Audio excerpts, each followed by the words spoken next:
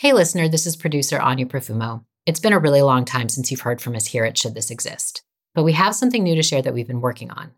When I travel for work, I often find myself caught in a blur of meetings and hotel rooms, missing out on the inspiring experiences that are taking place in the city that I'm visiting. I'm sure this is an experience many of us can relate to. Well, I've got a new podcast for you that changes that. It's called Offsite Adventures, and it allows you to turn a simple work trip into an unforgettable adventure. In each episode, we reveal hidden gems in the most iconic business travel destinations. The stories you hear replenish your mind and spirit. Adventure can fit into any schedule, no matter how busy. We'll show you how to go and find it. Just search Offsite Adventures in your favorite podcast player and hit that follow button. The show is presented in alliance with Capital One Business. Excited for you to listen. We're here today to announce charges in the largest college admissions scam ever prosecuted by the Department of Justice. Hi, it's Katerina. About a year ago, the big news in education was the SAT cheating and college admissions scandal. Codename Varsity Blues. It was all very sensational. Business executives and, yes, Hollywood celebrities caught rigging the system. Is there a rethinking now of the whole college admissions process? The test with the little bubbles you fill in with a number 2 pencil has weathered many controversies over the years. The SAT has been around for almost a century. His crime was taking the SAT and ACT tests for other people. Now, the testing giants are again in the position of defending the value of their exams. Testing centers have been closed. Everything's come to a standstill with all exams canceled or postponed due to the coronavirus outbreak. We don't use the word tectonic lightly at Princeton Review, but it will be tectonic. Rob Frennick is the editor-in-chief at the Princeton Review, a test prep company. None of us chose the reason for this testing standstill, but it could be just the opening needed for some tech pioneers to deliver a brand new standard for testing, something more interactive, less biased, something that looks like a video game. Our tests aim to be beautiful and interesting and replicate a lot of kind of what you'd expect from a AAA video game, but perhaps with fewer zombies and less shooting. Rebecca Cantor is a 28-year-old Harvard dropout. She's challenging the dominance of outdated paper and pencil tests. And so far, she's raised $25 million from people who agree that today's students would benefit from a new kind of testing. I think the bar for us is even higher than the bar for a traditional multiple choice question. Simulation-based or game-based assessments are a totally new category of assessment, and they have never been used in a large-scale, high-stakes assessment situation. Cantor says what she has to offer could measure more than just how good someone is at algebra or finding the main point in a paragraph. It could reveal potential in high schoolers that isn't currently measured, like empathy and problem solving. But do we really need another high-stakes test to replace the old one? Is this the perfect time to change an outdated model? Or is it the worst time when we're still trying to answer basic questions like, how will all students be allowed back on campus? I'm Katerina Fake. How is technology impacting our humanity?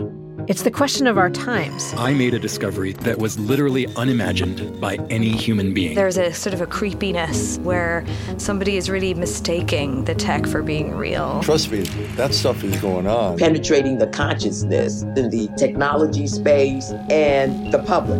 This is a show where we take a single technology and ask what's its greatest potential. I mean, really exciting things. Enormously complex. And what could possibly go wrong. We're just looking at each other thinking, oh my God. The future is in our hands. I'm honestly sort of on the fence. Our boldest new technologies can help us flourish as human beings. Now it's accelerating. Absolutely. Or destroy the very thing that makes us human. I don't have any doubt. We have to become more informed. Because what I like to say is any technology in human history is neutral. It's how we decide to use it. Failure is not an option. It is not an option. This is Should This Exist?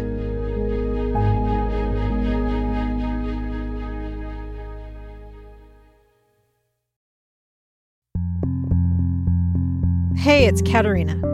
Back in mid-March, the United States was just beginning self-quarantine. It was also the time when high schoolers were getting ready to take the SAT.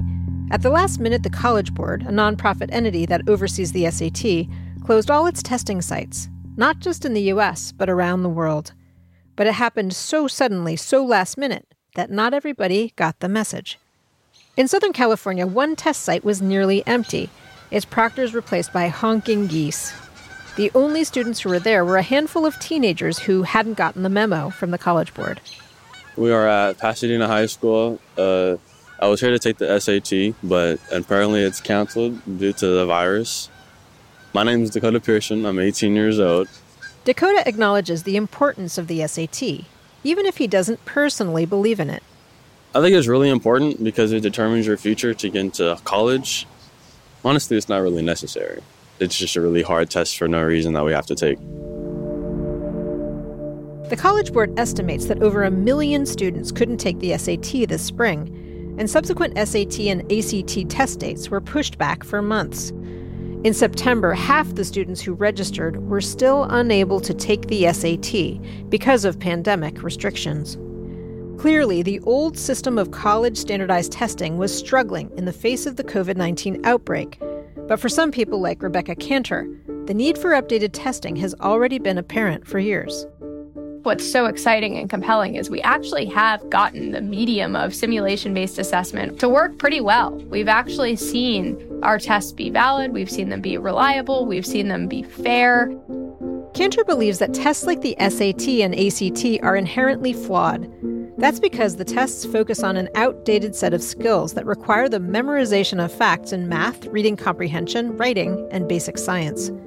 Students who have the money to pay for tutoring and test prep services will always have the upper hand. Instead of measuring what a person knows, she says her tests analyze how a person thinks. And her next generation test is interactive. Our scenarios are a lot like little video games where on the back end we're looking at types of decisions you make, how you navigate information, the order of the steps you take in developing a mental model of what's going on. Back in March, I spoke with Rebecca. Great talking to you. Rebecca's testing company, Embellis, is based in Los Angeles. But Rebecca was in quarantine back in Boston with her family and her Dalmatian. I'm very fortunate to be in a nice warm home with lots of food. The Dalmatian colleague actually also sounds ideal. Well, we have 2 yellow labs here, and 1 Dalmatian, and I'll tell you, it's a study in the differences of genetics. Cantor's an unlikely person to try to redesign the entire U.S. education system through the prism of an innovative, high-tech college entrance exam. I went to public school all the way through. I experienced my first dislike of school, I would say, after kindergarten. I always felt it was downhill from there. But outside the classroom, Cantor was an energetic overachiever. She learned Mandarin in junior high. She even secured a grant and produced Cinderella in Chinese. When she was just 14, Cantor helped launch a national campaign, working on combating child sex trafficking in the United States. Then she got into Harvard, but the zenith of American education felt like a letdown. And then what gave you the confidence to walk away? Yeah, well, at the time, it was really not an act of courage or defiance. It was really, I was just unhappy, and I had at the time been fortunate enough to know hundreds of other young entrepreneurs and social entrepreneurs who I'd met throughout my nonprofit work in high school and at Harvard. So I had this kind of network of do-gooders and really interesting entrepreneurial folks, and that's what I'd really built out first. Rebecca Cantor left Harvard after her sophomore year to launch her first company. But her parents weren't exactly thrilled at first. I think the turning point for me was actually a year after I'd left school. I was at a Christmas party that my family has gone to in Boston every year forever. And my mom was explaining that I had left school, and a woman overheard her and just said, "Oh, I'm so sorry that your daughter didn't make it through." And my mom kind of responded, "Well, you know, she's been getting an MBA for free in the real world, building something, and she loves it, and she's happy every day." Then at 21, Cantor began working on Embellis.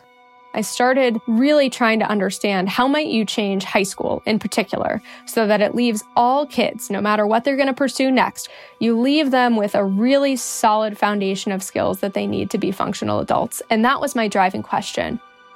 She says one thing that drives what gets taught in high schools is what gets tested. So she wants to measure traits employers say they need for the future: empathy, creativity, collaboration, problem solving. But persuading the powerful and change-resistant testing industry to try something new, like using a game-based assessment, wouldn't be easy, especially for a 21-year-old with no gaming experience and no background in education. Thank you for sending over the screenshots. They looked a lot like a video game. Was that on purpose? Yeah, so all of our content looks and feels like a video game. You know, one of my initial theories in starting Embellis was if people are engaged, and not just because they're running on adrenaline and fear of what happens if I don't do well on this test, but because they actually find the content interesting and stimulating and beautiful and awe-inspiring, perhaps you get kids to put their best foot forward, right? Maybe you can help make that assessment experience an authentic view of how people actually think and what they're like. And also no, black and white sheets, numbered questions, and bubbles to fill in. Nope. We really are more interested in when we set up an interesting scenario and you start to understand what's going on, how do you use the information there? What kind of actions do you take to help us understand your mental model and the way you're approaching solving it? So I'm a test taker. Put me in the room. What's it like? An example of a scenario would be something like it's your job to figure out how to stop an invasive species from reaching a native plant. And you're kind of seeing this game board where there are different tiles that have different properties. There might be a mountain tile, which causes an invasive species to reroute and seek a different path. There might be a rocky terrain, which causes an invasive species to spend an extra turn. It's also your job to think about how to deploy different defenders who do damage to the invading populations. How do you think through orders of consequences? How do you adapt based on the information the scenario gives back to you? And how do you really moderate and make a different plan and edit your approach? So that's an example. Then an administrator or an analyst has to interpret the data to tell us what the test is revealing about each person. Tell me a little bit about how that works. Yeah, so right now we do not provide student level or applicant level results that are just delivered to you as an individual test taker. That obviously has to change when you're working in the education system. It's not being used in schools yet, but Embellis has been working with management consulting firm McKinsey & Company to use their assessment as part of their recruitment and hiring process. Since Rebecca Cantor didn't start Embellis with a background in video games or testing, she hired to compensate. At Embellis, she put together a team of education establishment veterans like Jack Buckley as president and chief scientist. I met him while he was at AIR, the American Institutes for Research. Jack had previously been the head of the National Center for Educational Statistics. He'd also worked on the redesign of the SAT at the College Board. So Jack was someone who had very much been not only in the belly of the beast, but controlling the entire beast. Yes, hello. Oh, Jack, hi. How are you? Rebecca and I called Jack at his home in New York City. What brought you to Embellis? One of the things that I think a lot of people in the field have always wanted to do is to get more engaging, authentic assessments to better integrate, gameplay and scenarios to try to build the kinds of assessments that we're building now at Embellis. And for me, this was really a unique opportunity to try to build the kinds of assessments that we've always wanted to have as a field. And what is the utopian scenario that you envision for Embellis? Well, I think I'm not a utopianist. I think He's a more cautious man. Jack's about as practical a guy as you're ever going to find. So that's why I wanted to make sure we asked him this uncomfortable question. So, it's funny. I measure things for a living. So on a good day, I'm happy when we're able to measure something with validity and reliability. Still, Jack does think this technology has the potential to do good. It's going to sound trite, but if people teach to the test, then you need to make tests that are worth teaching to. And part of that is making sure that the types of cognition that you really want to see in your citizens and in your workforce, there's an incentive for teachers to teach those things, for the system to say it's not just about drilling on these same Algebra 1 concepts. It's actually demonstrating that you can think creatively or you can cooperate in a team. Jack Buckley and Rebecca Cantor are motivated to make a positive difference in young people's lives. But this new high-stakes technology could go sideways. I asked Jack Buckley what keeps him up at night. The history of assessment is one with a lot of dead ends and sort of dark alleys. I think that what I worry about most in any next generation of assessment is that misused, right? That somehow either people over-index on it or like make all their decisions on the basis of some new measurement tool. They get a shiny new number and they make too many decisions on that basis when it's probably not valid or reliable for those purposes. Any kind of measurement, honestly, be it a simple survey or a 3-hour assessment, I always worry that it could be misused or used irresponsibly. Jack brings up a great point. Rebecca Kanter said the reason for developing new testing is to improve teaching. But in college admissions, tests aren't used that way. They're used to measure, to compare, and to cull. A new testing model might uncover new reasons to admit a particular student into elite schools. Couldn't it also turn up reasons to keep them out?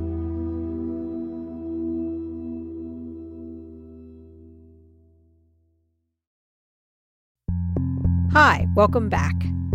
We're talking about the future of standardized tests, how they could change, what they should measure, and how they might be administered.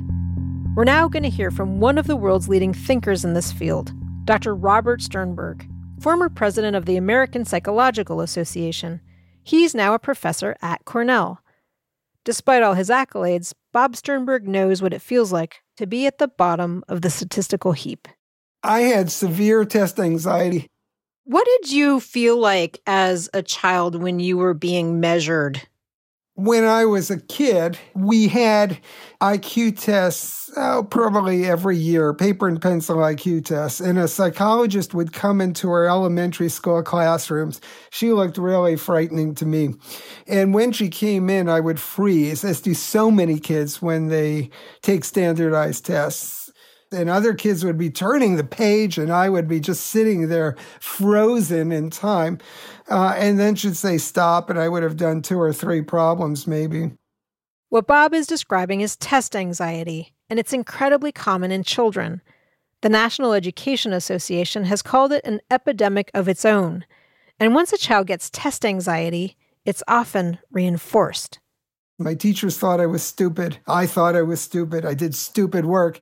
But the bottom line was that in large part because of this standardized testing business, people set low expectations for me, which I met, and everyone thought, including me, that was the best I could do. But even as a kid, Sternberg believed he could come up with something better. He created his own IQ test and started giving it to his junior high school peers until the principal shut him down. He eventually went to Yale, and as a freshman, I took introductory psychology, planning to major in psychology, and I bombed it. I got a C, which my professor, he handed me a paper and he said, well, there's a famous Sternberg in psychology and it's obviously there won't be another one. So years later, when I was president of the American Psychological Association, I said to the guy who was president the year before, Phil Zimbardo, who was a famous Stanford psychologist. So I said to Phil, well, geez, how did I ever get to be president when I got a C in introductory psychology? He said, well, I got a C too. No. So there's a real lesson for young people there, and that is you don't let the C or the D or whatever it is discourage you. If you have a passion and you're willing to work hard for something, then you go for it. Today, Bob Sternberg is professor of human development at Cornell. His perspective on testing and on failure is uniquely well-rounded.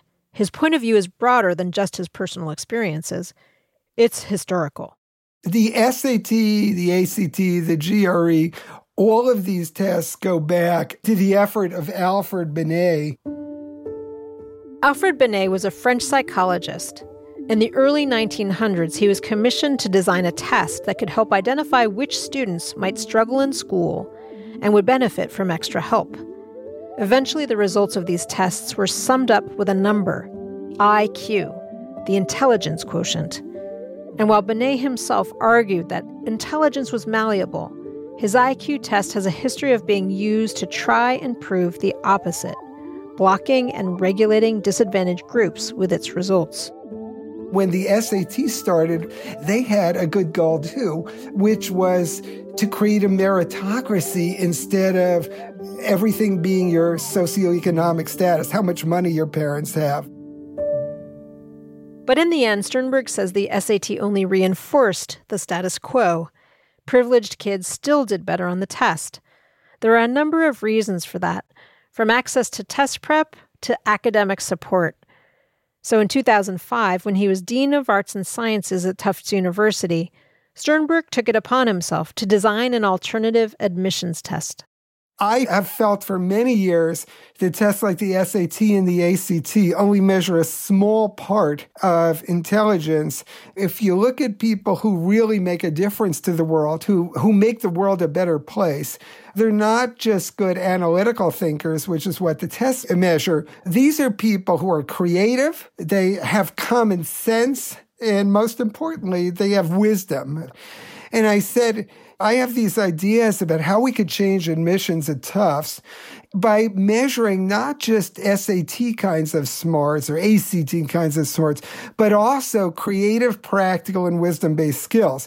And the first reaction I got was, how much money is it going to cost? Isn't that a surprise? Here's the kicker. Bob funded the program by specifically soliciting alumni who had been C students like him, many of whom had gone on to find success in other endeavors. And Rebecca Cantor cites the program called the Kaleidoscope Project as an influence for her Embellis test. But the Kaleidoscope Project didn't become the new standard. It didn't replace the SAT or the ACT. Bob Sternberg still believes that the current standardized tests prioritize the wrong values. But if tests like the SAT reflect our values as a society, what values does it currently reflect? If you look at failures of leadership, whether it's in the national political scene or in corporations or nonprofits, the failed leaders so often are people who are smart in an SAT sense, but they only use the smarts to advance their own interests. Right. And if you look at the response to the current pandemic, you can see the staggering cost of having leadership that knew for many years that there was going to be a pandemic and then did nothing about it. So our big mistake is thinking that people who are good at solving multiple choice problems that are fairly trivial, that have a unique correct answer, and that measure things that are never going to matter again in your whole life, that is going to be predictive of who's going to be able to handle really tough, unstructured, ambiguous real-world problems. Another pioneer in developing new approaches to student assessment is Dr. Valerie Shute. Her work has been an inspiration to Rebecca Cantor at Embellis. Shute is a professor of educational psychology and learning systems at Florida State University.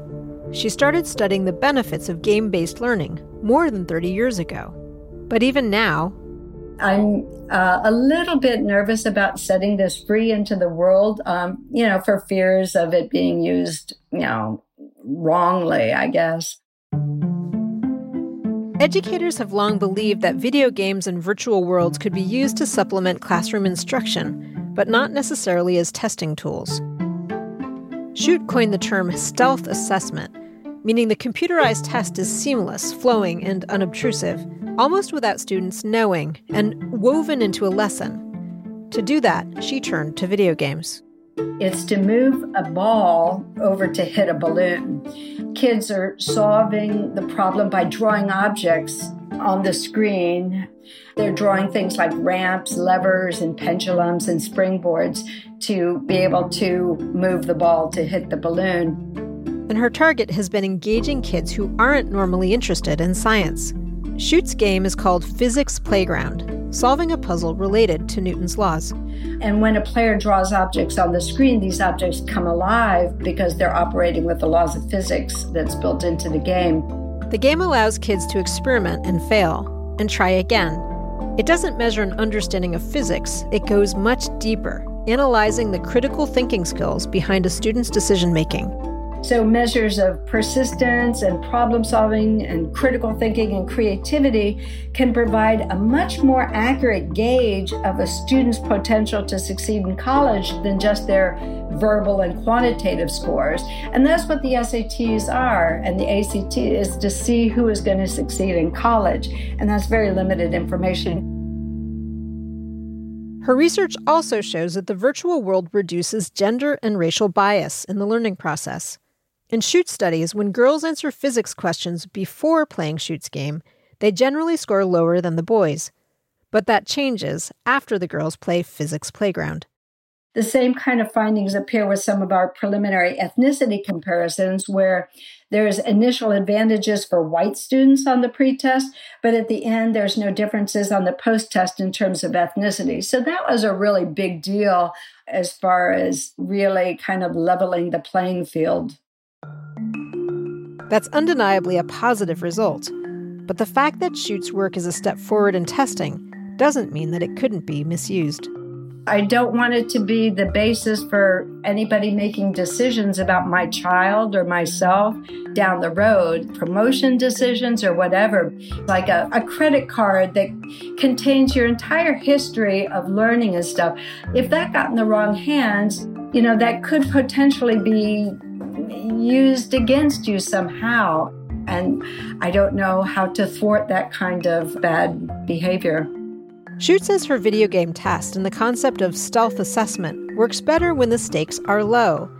She believes the best possible future for this technology is not for high-stakes testing. I really try to emphasize that the data collected for stealth assessments stay at a low-stakes level for formative purposes to help students learn and not serve as any kind of gatekeeper. For now, the gatekeepers are still the SAT and the ACT. And for the students who take them, the stakes are high. Stakes are also high for colleges, especially private universities that make a point of taking only the very top percentile of test takers.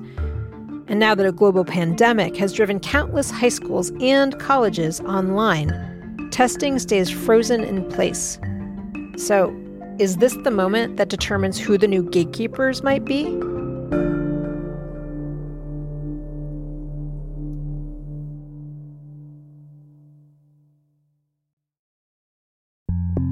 Hi, we're back and concluding with some reflections on how COVID-19 has revealed multiple system failures. So we're kicking around the idea of how this outbreak might be the catalyst to launch a next generation of interactive testing. Psychologist Robert Sternberg is all in. If there's ever been a wake-up call, the pandemic is it. Clearly, whatever it is that these tests are measuring, it's not important for the future of the world. So here's our chance, as people are dying, to say, we have screwed up. Let's do something different. There are other options out there. Pre-COVID, more than 1,000 colleges and universities offered test-optional admissions, and hundreds more have joined that list for the next year or two. And there's a growing list of schools that are declaring themselves test-free, eliminating the ACT and SAT from their admissions process. Even so, Rob Franick with the Princeton Review Test Prep Company says the SAT is still the most trusted and reliable assessment. The SAT and the ACT are great gatekeepers in the admission process. Even test-optional schools are still using the SAT and ACT combined with GPA from high school for scholarship dollars. Not all test-optional schools, but a heck of a lot of them are. Even Rebecca Cantor at Embellis defends the importance of these tests, for now. I wish I could say, Embellis Assessments is ready to go and will replace everything everywhere. It's just not true, right? I mean, the reality is these tests, something like the SAT, ACT, are the most sophisticated tests in the world, full stop, for educational assessment. Needless to say, there's a lot of pressure to get any new high-stakes test right. So Embellis is moving forward incrementally. You never want to be the one who botched it so no one ever tries it again. And so it's very important to me that no matter what happens long term, we are as diligent and as thoughtful and as thorough in exploring this opportunity and helping other people understand it and adopt it. Jack Buckley, president of Embellis, agrees. And for him, there's another best possible future on the horizon. To me, I guess a utopia looks like we still have a system of assessments, but those assessments actually are engaging and have a consensus from not only colleges, but also workforce and the population more broadly, that they measure the things that matter, and therefore that our education systems teach those things. It's a modest but powerful utopia. I like it. When the Embellis alternative test is ready, Rebecca Cantor says she wants it to deliver more than a score. She envisions a test that helps students recognize their own natural talents. This is all just one dimension of a person, right? And so much more than any test ours or anyone else is ever going to measure. But this could be a starting point for exploring an interest or exploring a skill that you might have known you had. But of course, seeing it reflected in a standardized assessment is always nice validation that other people saw that skill present in you as well. It's nice to imagine a world in which student assessments behave more the way Rebecca Cantor and Valerie Shute envision them, as ways to improve teaching and to correct bias, not just to quantify.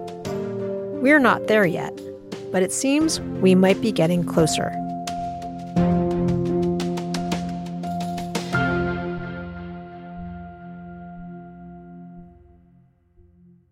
Look, I don't get to decide should this exist, and neither does this show. Our goal is to inspire you to ask that question, and the intriguing questions that grow from it. If the tests to get into college were more like a video game, I assure you I could have gone anywhere I wanted. But it's not going to be fun in the same way that regular video games are.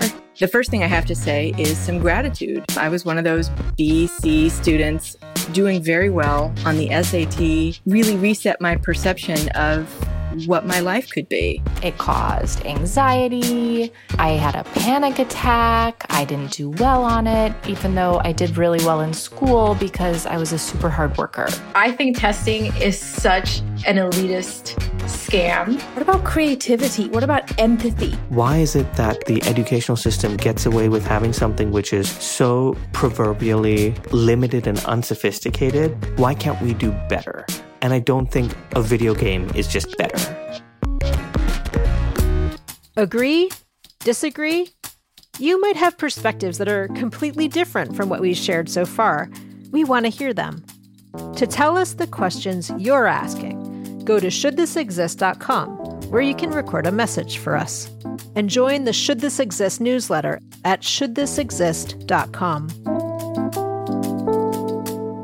I'm Katerina Fake.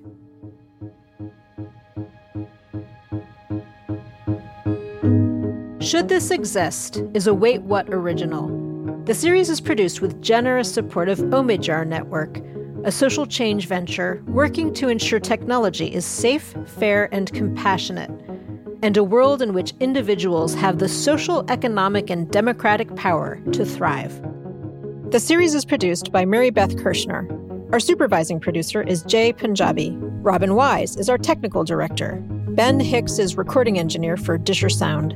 Danielle Roth is our assistant producer. Catherine Winter, consulting editor. And Alex Berg, our scriptwriter. Jeff Tyler produced this episode. Music and sound design by Mark Phillips. Mixing and mastering by Brian Pugh.